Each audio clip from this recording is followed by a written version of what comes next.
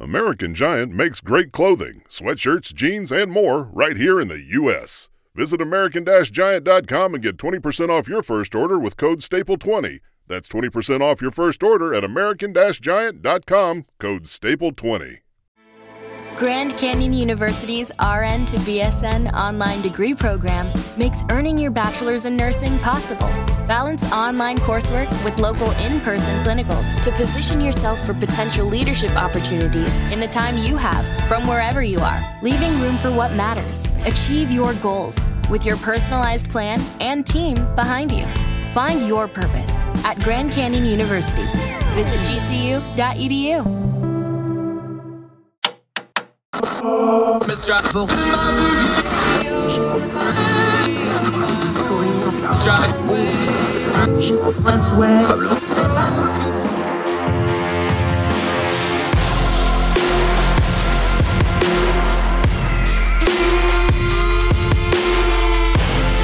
With your host, Andrew Donaldson.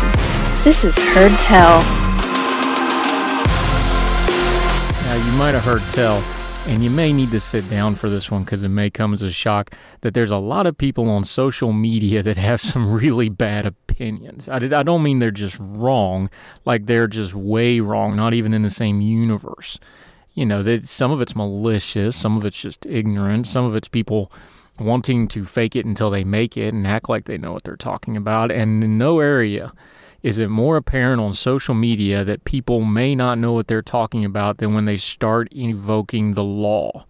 Legal terminology is something you can stick into something like a tweet or a social media post on Facebook, and it instantly sounds like it's got a lot of gravity to it. But the thing about it is even lawyers would have to tell you that years of study, you still don't know everything about the law. The law is a very complex thing.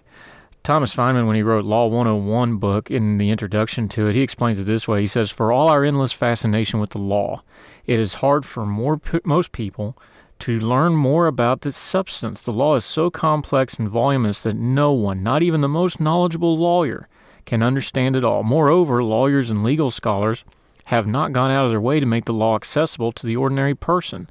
Just the opposite, the legal profession, like priests of some obscure religion, too often try to keep the law mysterious and accessible, but everybody can learn something about the law. But what something do you want to learn about? Well, in this modern era that we live in, social media has not made that process of making the law more accessible all the better, because now we have folks that want to take one little term and run with it. We have people that want to gatekeep their profession and keep it, somewhat inaccessible. And then current events happen, like we've seen with the COVID for the last year and a half, where people really need to have a better understanding of how laws work. Things like public health law, constitutional rights law, just practical everyday things where the law really affects our life. Can a governor order something shut down? Can a business owner have rights against the government? Do you have a rights when it comes to vaccinations and things like this? All of these matters have been discussed ad nauseum on social media. And bad lawyering opinions has shown up in droves. And that's why we want to talk to our friend Em Carpenter today. She spends quite a bit of time on social media stamping out ignorance as best she can. She's a senior editor also at Ordinary Times. You can find her work at ordinary-times.com. She's also our primary editor and my particular friend, and I'm thrilled to have her. She's done a lot of writing lately. One of her pet peeves is on HIPAA, which has made all kinds of rounds on social media. What does that actually mean? Why is it being applied so badly? She'll also talk about things like the Nuremberg Codes. If you know anything about Nuremberg, that was the war crime tribunal for the Nazis after World War II. What does that have to do with trying to get a glazed donut? She's going to explain it all. There's also some practical stuff that we keep hearing in politics these days. I'm sure by now you've heard the phrase, yell fire in a crowded theater, somewhere along the lines of First Amendment discussions of free speech. What does that actually mean? Where did it come from? And is that a defense or an excuse of certain kinds of speech? We're going to ask him this directly because I'm not a lawyer. She is. She's going to explain it to us so we have a little bit better understanding. And when we run into these things online where folks want to use these legal terms, maybe we're a little bit better equipped for the discourse. So today on our episode of Heard Tell, we're going to dig into some legal jargon, bad takes, and some good faith from Em Carpenter, who's going to help us out with all this. We'll get to it right after this.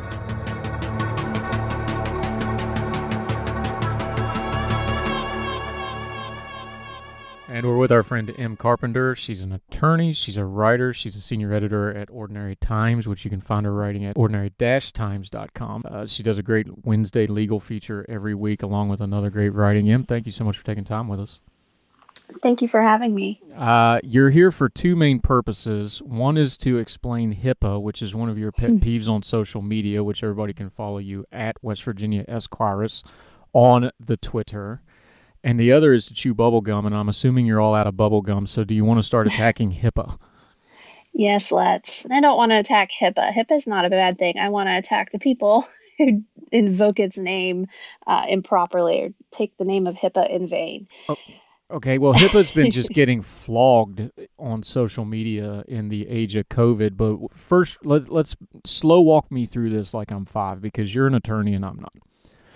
Sure. HIPAA, that's with 2 A's. What does it actually mean? It's an acronym, so let's just start there. What actually is HIPAA?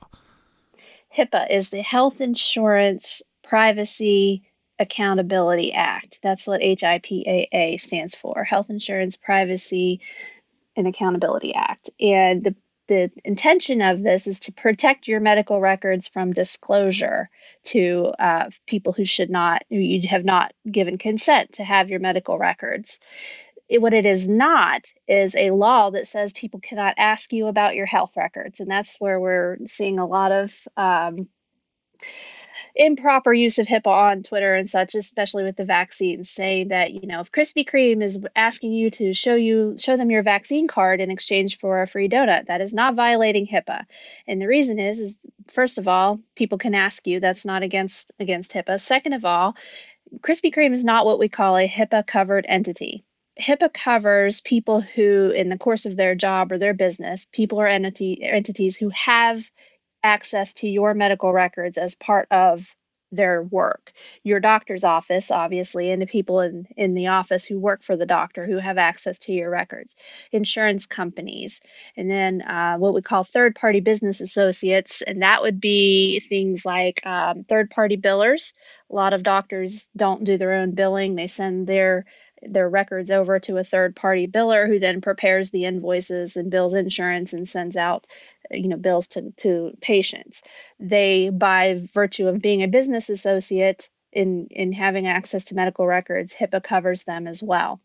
It doesn't cover your employer asking you for a doctor's note when you're sick. It doesn't cover Krispy Kreme asking you about your vaccination status. It doesn't cover your neighbor gossiping about seeing you at the gynecologist last week. None of those things are HIPAA because they are not HIPAA covered entities asking you or disclosing things.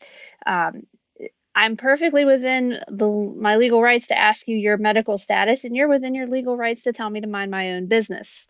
There's nothing wrong with asking. So that's the main thing to remember about HIPAA. What everybody's getting wrong is asking you about your medical history doesn't violate HIPAA. Now, I want to caveat that with, in certain situations, such as employment, asking you about your medical records or medical status can be problematic, but that's going to be under ADA discrimination, if at all. It's not going to be HIPAA. Is that helpful? Yeah, one way this came up, I remember when I was working and I was in management at a company, a pretty sized nationwide company, was when they started with the health plan, they started doing these well health initiatives where, well, you'll get a discount if you don't smoke, and you get a discount if you exercise, and you'll get a discount if you lose a certain amount of weight, and these sort of things. And then all of a sudden, everybody started screaming HIPAA, HIPAA, HIPAA. And as a manager in the business, that's when I started having to dig into it. It's like, okay, well, the company's pushing this. The guys are all getting on WebMD and LawyerMD and whatever else and pushing back and saying they're not allowed to ask for this sort of thing. When does that start happening in the public, of that line getting blurred of where their private medical information is actually a HIPAA-covered entity or just a privacy and legally covered entity? And when is it, okay, they can ask you, you don't have to tell them, but then there could be repercussions and consequences to not discussing it with a work situation or a business situation like with the COVID where they want to impose certain restrictions, or even with the government for that matter?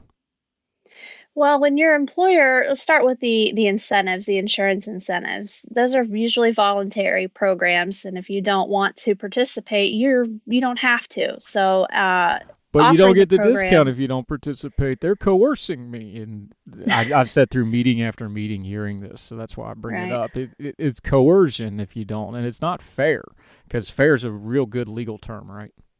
Right, but it's available to everyone. There's no discrimination because you choose not to participate. I could foresee a potential issue if you can't participate. For example, if one of the incentives is proving that you have walked a certain number of miles per week and you can't walk, you're in a wheelchair. Obviously, that is a different situation. I'm not going to say one way or the other because I haven't run into that, but I could see that being a potential issue where you cannot avail yourself of the discount. I think an employer could, or a health plan could, find an alternative for folks in that situation where they could get the same discount with some other measure.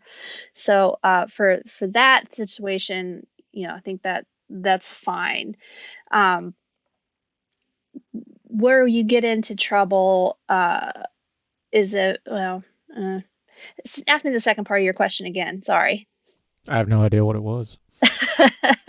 No. The second part is the idea is that folks, they want to know where that gray area of where HIPAA is, or where even just regular privacy laws and things like this start to apply when they have an employer or a business in their private life, or even the government asking them all these questions, since more and more information is being required because of situations like COVID, like insurance benefits, like health initiatives from the government and from their personal insurance.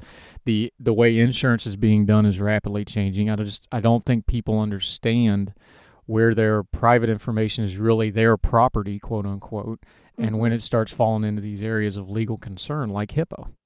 Yeah, well, think about when you go to the doctor and you have to sign their privacy practices, or that you have received a copy of their privacy practices.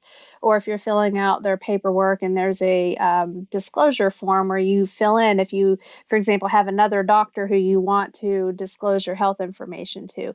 That's why those things exist. Read through that privacy notice and you'll probably see exactly who's getting your information. And it would be, your insurer may get a copy of your medical record for obvious reasons, or their third-party biller. So what it comes down to is that you have a right to consent to the release of your medical information. And when you sign that you have received that privacy notice, you are basically consenting to what's in it. And when you say, yes, you can send these records to a doctor. So you're protected there. When you talk about other situations, the big thing here is what's mandatory and what's voluntary, and most of these things are voluntary. There are situations, such as enrollment in schools. It's always been the case in every state that for the most part, you have to show proof of vaccination of your child in order to enroll them in school. There are ways to get around that in most states. There are medical exemptions or religious exemptions where you can fill out a paper of why your child should not be subject to this policy. In almost every state, you can get a religious exemption. West Virginia is one of the exceptions. I think there are only two exceptions, and the other one was Mississippi, I think. The only exemption available in West Virginia to the vaccination requirement is medical, and it's very, very difficult to get. So in West Virginia, your children have to be fully vaccinated to go to school. They could add the COVID vaccine to that list at some point of the required vaccinations. But I can tell you the flu shot is not one of them. There's no requirement that your child get a flu shot in order to go to school. There are some situations of employment where vaccinations are required, such as I think healthcare situations. A lot of healthcare employment require you to have vaccinations in order to work there, and there may be similar exemptions available for employers as well.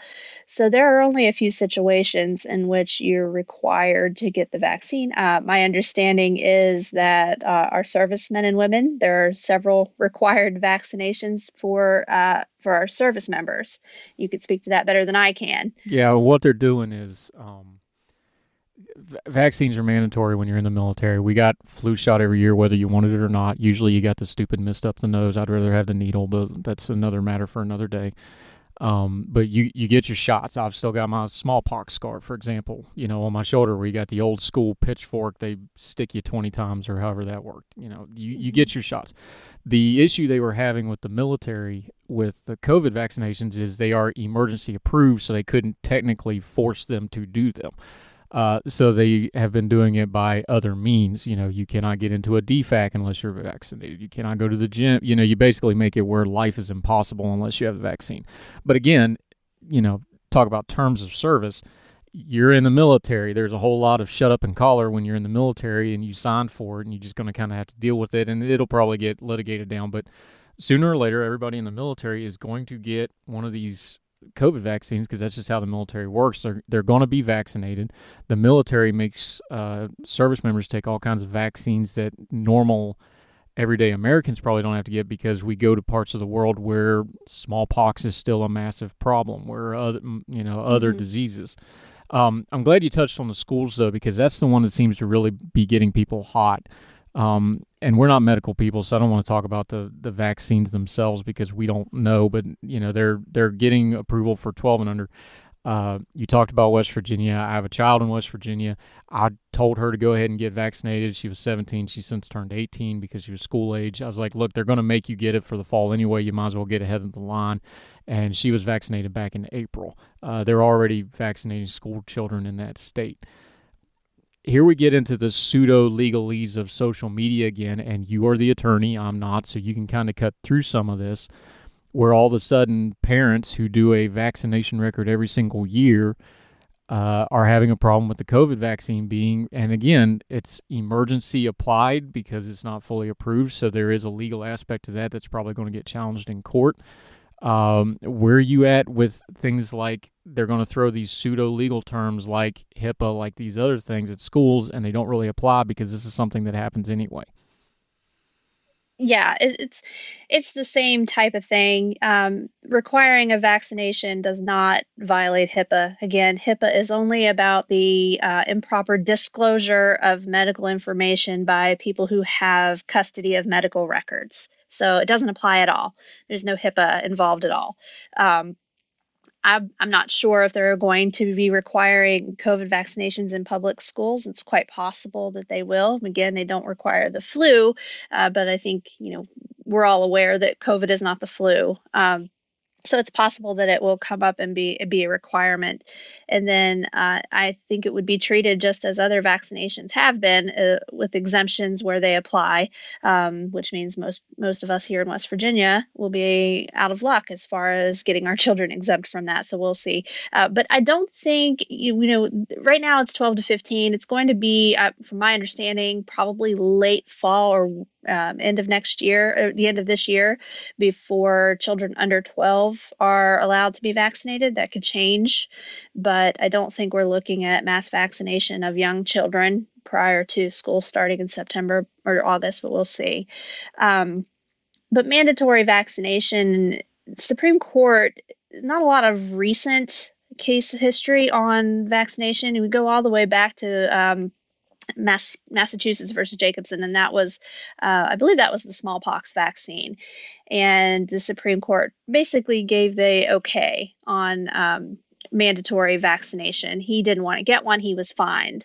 So, and he was, going to be continually fined, I believe, or until he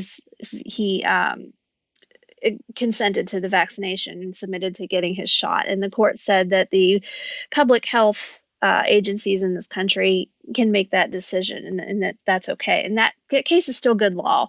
So I don't know if we have a challenge we can look forward to based solely on the COVID vaccination, but history so far of the law is on their side as far as requiring it as a public health issue. We've seen now in Pennsylvania where we already have ballot initiatives for state constitutional amendments curtailing some of those emergency powers.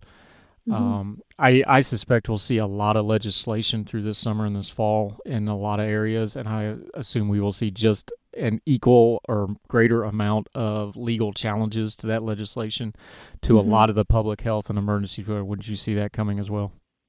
I do, and I think that the states are within their rights perhaps to make those changes legislatively or constitutionally.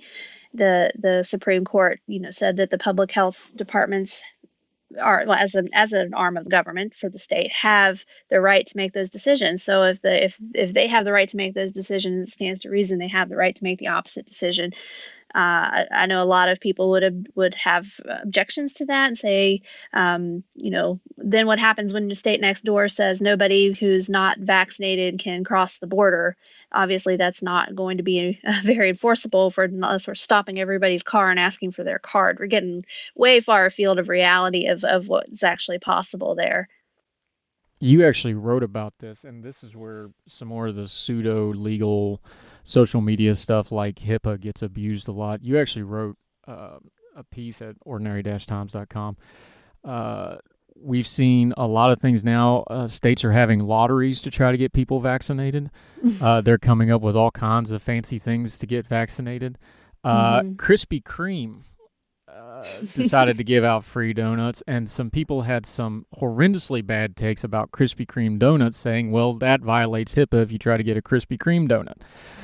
Does lottery incentives in Krispy Kreme donuts violate HIPAA?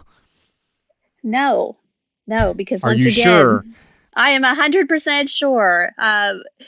Even if Krispy Kreme was a HIPAA-covered entity, which they are not, it does not prevent them. HIPAA glazed entity. HIPAA glazed entity. If they were glazed with the requirements of HIPAA, they still would not be violating it by asking you a question about your health. If they were a HIPAA glazed entity and they took the information about your health and disclosed it to a third party without the proper ability to do so or consent, then that would be a HIPAA violation. But as it is now, that if you tell them you're vaccinated and they tell the world about it, they have not violated HIPAA because they're not a HIPAA covered entity. You know how you can tell if it's not a HIPAA violation? The red light is not on outside. No, good one. Funny enough, the reason we keep harping on this is, you are an attorney. I am not. A lot of other people are not. We keep seeing these pseudo-legal terms thrown around on social media, and I think folks just run with them. You actually cited a tweet, and I'll just read it because it's a real doozy, but such cheap bribery may breach the Nuremberg codes. Neither donut makers nor journalists have the right to convince people to take experimental treatments under HIPAA. Okay. I honestly didn't know what the Nuremberg Code was, so I went and looked it up, and that was, well, I'll let you explain it. What's the Nuremberg Code for us non-legal types who have no idea I know what Nuremberg trials were, but the codes are apparently something a little different. Yeah, same Nuremberg. There was a case, USA versus... No, it's not, but it is about medical experimentation, and there was a case in the United States, and I don't know all the details of it, but it was USA v. Brandt, and the court set forth some guidelines or ethical practices for the experimentation on human experimentation. So again, I don't know if this is binding law or just a best practices. I'm not familiar with the case, but it doesn't have anything to do with HIPAA. HIPAA does not protect you from human experimentation. There are other regulations that protect you from that, but it is not HIPAA. And the violation of the Nuremberg codes is not a law. It's not a criminal thing. It's nothing in the United States in its own set of its own self as its own set of laws. It doesn't exist as a thing that you need to be worried about, especially with regard to these vaccines. We all know that these are new. The information of what they are and what's in them is available if you look for it. You normally, when you go to get a vaccine, you are signing a form letting that you are agreeing to this vaccine. So I think that we are, even if there was such a thing as violation of Nuremberg codes, this would not be it. So it's kind of like the pirate codes. It's really more of a suggestion. See, correct. I'm not a lawyer, but when something leads off with guideline, I'm just going to kind of assume there's probably not a lot of legal binding authority coming in these text of the document. Right. A lot of what's in a Supreme Court opinion is called dicta, which means it's just sort of them Make sure you talking. pronounce that correctly. Dicta or dictum. And that is just when the Supreme Court is talking about their rationale or their reasoning behind it or explaining their decision. That's different from the holding, which is the actual takeaway of the case, the binding part of a case. And maybe I will read through USA v. Brandt and write it up for one of my upcoming Wednesday writs to flesh that out a bit more. Oh, please do. And one other one I wanted to hit on you with, because we hear everybody using this lately. President Biden used it. He used it in his not the State of the Union speech that was totally a State of the Union speech. My favorite one lately was I heard CNN anchor Don Lemon and Andrew Cuomo arguing about it, and they were both wrong. Yelling fire in a crowded theater violates the First Amendment. It's almost become a thing unto itself, people using this, but you are a lawyer. I am not. Explain to me, like I'm 5, the First Amendment and yelling fire in a theater, because it just seems to not want to go away and people just want to keep using it. Yeah, the history of that particular quote is interesting. It dates back to the 19 teens. I don't recall exactly which year it was. Uh, Interestingly, before that decision, there had been several instances, tragedies of someone doing that, yelling fire in a crowded, not necessarily a theater. There was one incident. It was upstairs of a union hall. They were having a Christmas party for children, and someone yelled fire falsely. As it turned out, there was no fire, and then there was a stampede, and several people were killed, mostly children. It was a very sad, tragic incident. And it was a hoax. There wasn't actually a fire. There was no fire. There's there's a little bit of speculation that there could have possibly been, but the general consensus is no, there wasn't, and that it was during a strike, and there's a lot of suggestion that it was a pro-company, anti-union person who yelled the fire and then had these union workers and their children in a panic and causing some serious injuries and 73 deaths, I believe. Very, very tragic case. So that may have been what was on the mind of Justice Holmes whenever he made this statement. And the funny thing is the case that the statement arises out of has nothing to do with anything like causing a panic. What it was a anti-draft document that had been circulated, a man who had set forth the his objections to the draft and to World War I in general. And this was being circulated, and he was prosecuted for it. And the Supreme Court's holding was that his arrest did not violate the First Amendment because his actions were harming the war effort. And it was, clear and present danger was the words used by the justice.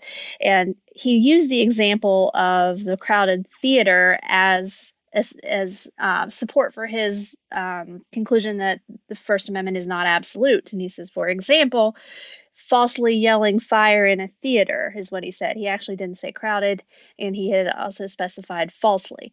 Would create a clear and present danger and is not protected speech. So that kind of took hold.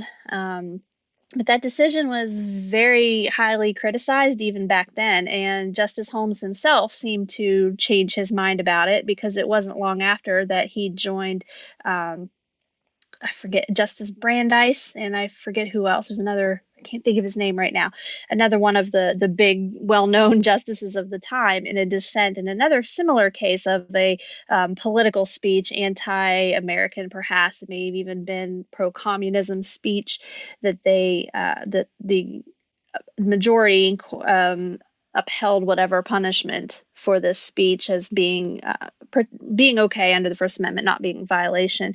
But Justice Holmes himself joined with the dissent and had kind of a change of heart from the previous decision he'd written, and did think that that was a violation of freedom of speech.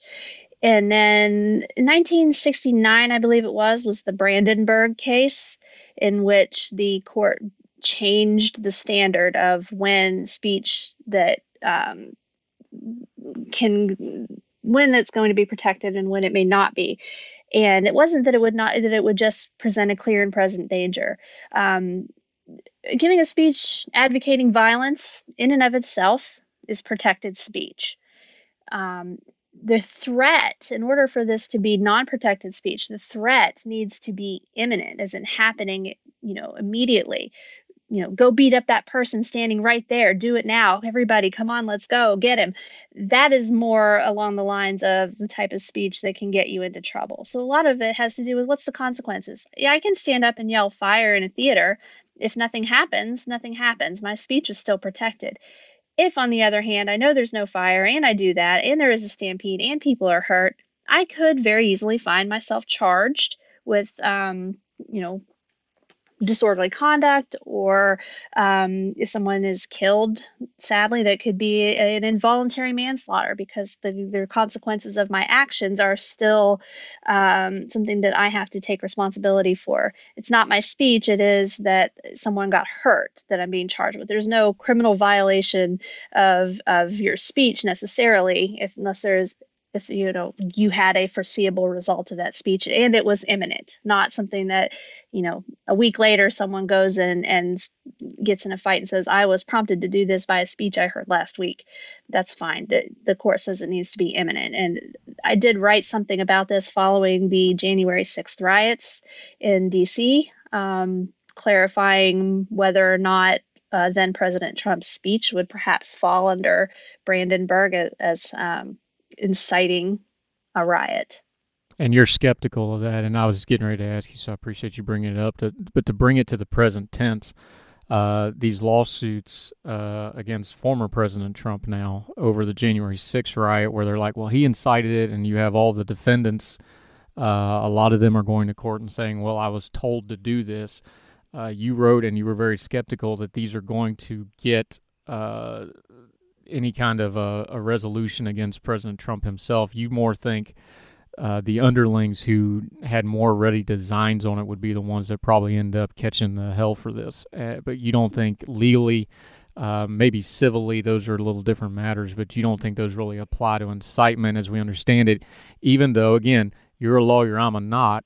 You look at something like that and go, oh, well, he incited them to go do this, but legally that's a very, very specific term, incitement. Yeah, and he was fairly careful with his words. He didn't say, let's go down there. He didn't really say anything he doesn't usually say. It was right. The environment as well, and I'm completely against it. I'm horrified with what happened on January 6th, but if you take that speech out of January 6th, it's really not that different of a normal Trump speech other than the we're going to go down there, which he didn't do. Right. So we're going to go down there and basically go down there and protest. He didn't say, let's go down there and attack Nancy Pelosi, or, let's go down there and ransack the Capitol. And even if he had, he sort of would have needed to lead them down there, which he said he was going with them, but he didn't. He went back to watch TV while the drama unfolded. So, yeah, I think that was sort of an iffy case. As far as it being a defense, it could be a defense for the people who are now charged with doing what they interpreted him as saying. But that would be probably up to a jury to decide whether or not that's going to help them out. But I don't think that there's a good legal charge against Trump or to hold him accountable criminally for inciting. At least with what we know now. Correct. Well, yeah. Well, what we know now, we heard his speech. And so as far as incitement, there would have, definitely needed to be something more than just his speech. And reasonable minds can disagree about that. A lot of people disagreed with me when I wrote that. I'd have to go back and see exactly what I said and the details of it. But I do think that it's not completely unreasonable to say he knew what he was saying. He knew what he was causing, what was going to happen when he said what he did. Reasonable minds can differ there. I just don't think I think it's good. I think it's a very, very high bar to clear. And when they say imminent, it really needs to be right then and there that they're inciting this to occur. One of the reasons I respect you so much, and I like, as a writing colleague and then just as somebody that reads your work, and the reason I keep bringing up the term, pseudo-legal on social media is the law really is a two-edged sword. It's brutal. Mm-hmm. It's a lot of black and white. It doesn't have a lot of nuance in a lot of places to it. It is what it is. So the reason I think it's important to really talk about these terms, because in a social media world where anybody can Google any legal term, take a 30-second read of it, and then think they got the gist of it, or they just get a term like HIPAA or a term like Nuremberg codes, and they start throwing around, and somebody doesn't know any better, like, oh, HIPAA, oh, Hitler. You know, I think it's really important to talk about these things, because with the more and more information and the more and more with the social media, this stuff, you're usually with the law. I forget the quote about the law. Maybe you can help me with it, but it's kind of an old axiom in law, is like, the core of the law is you're not going to get what you want out of it, right? Correct. Yeah. I find myself in an interesting position sometimes. Full disclosure, I tend liberal. You may know that, and I don't know if everyone if everyone does, but I'm very much a liberal. But because of my understanding of the law and how it works, I think that it puts me at odds sometimes with the positions I'm expected to take as a liberal, because, I can understand. For example, I would love to say that Donald Trump deserves to be in prison for what he did on January 6th and what he prompted, but I can look at the actual legal language surrounding those types of things subjectively and come up with the opinion or objectively, I'm sorry, and come up with the opinion that it's not there. So it does put me at odds at times. Well, I'm not a liberal, but I am your friend, and I appreciate your opinion anyway. Even when you're wrong, you're entertainingly wrong, so we'll call it good. How would you know? I've never been wrong in an argument with you. See, just like that right there. That, ladies and gentlemen, if you've never had an editor, that's how it goes. Senior editor for ordinary-times.com, M. Carpenter. A lot of really good stuff. Really appreciate you. Folks can find her at West Virginia Esquires on the Twitter. She sends out all kinds of great stuff there. She is also she's a West Virginia double mountaineer, like my father. So she's also a Twitter Supper Club member in good standing. Make sure you check out all the things she's cooking in her kitchen, and we will forgive her liberalism, because we like your great opinions and we very much respect you and thank you for them. You're welcome, and thank you for having me. Anytime. Next time we have some kind of legal thing, we'll make sure to have you back as soon as possible. Sounds good.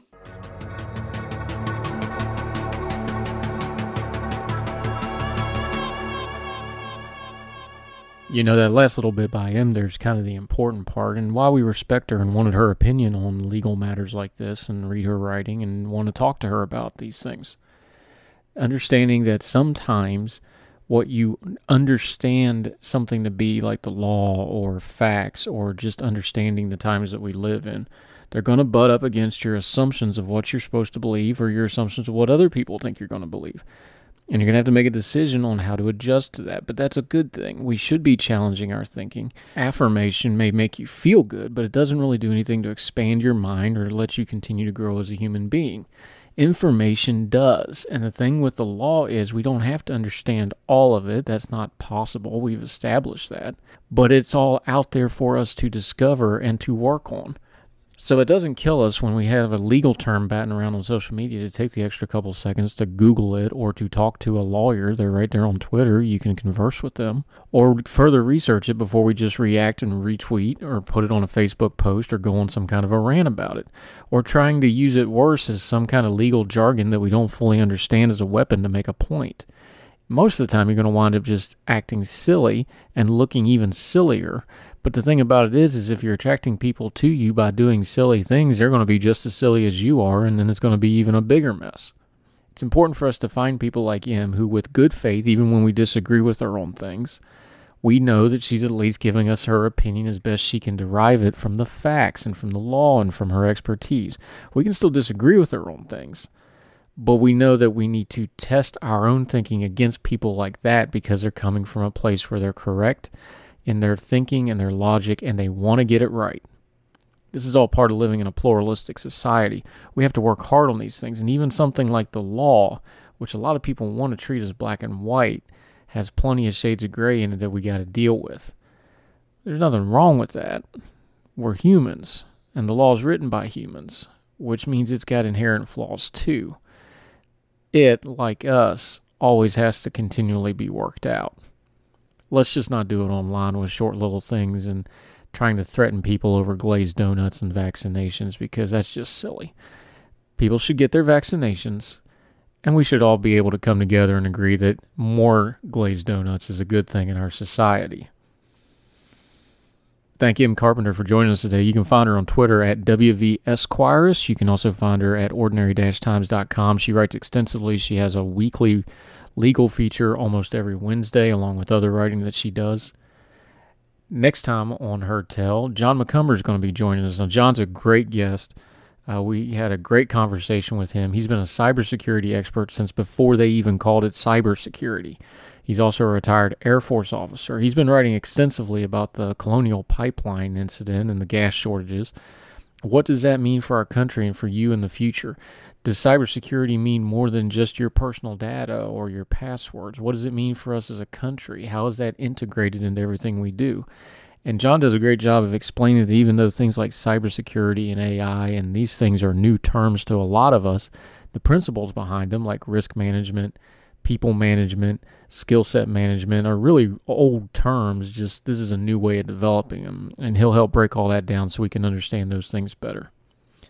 Wherever you are and however you're listening to this podcast, make sure you share and like and comment it. We sure appreciate you listening very much. And until we talk again next time, y'all take care. All the music on Her Tell is provided under a Creative Content license from monstercat.com. For the ones who work hard to ensure their crew can always go the extra mile, and the ones who get in early so everyone can go home on time, there's Grainger, offering professional-grade supplies backed by product experts so you can quickly and easily find what you need. Plus, you can count on access to a committed team ready to go the extra mile for you. Call, click Grainger.com, or just stop by. Grainger, for the ones who get it done.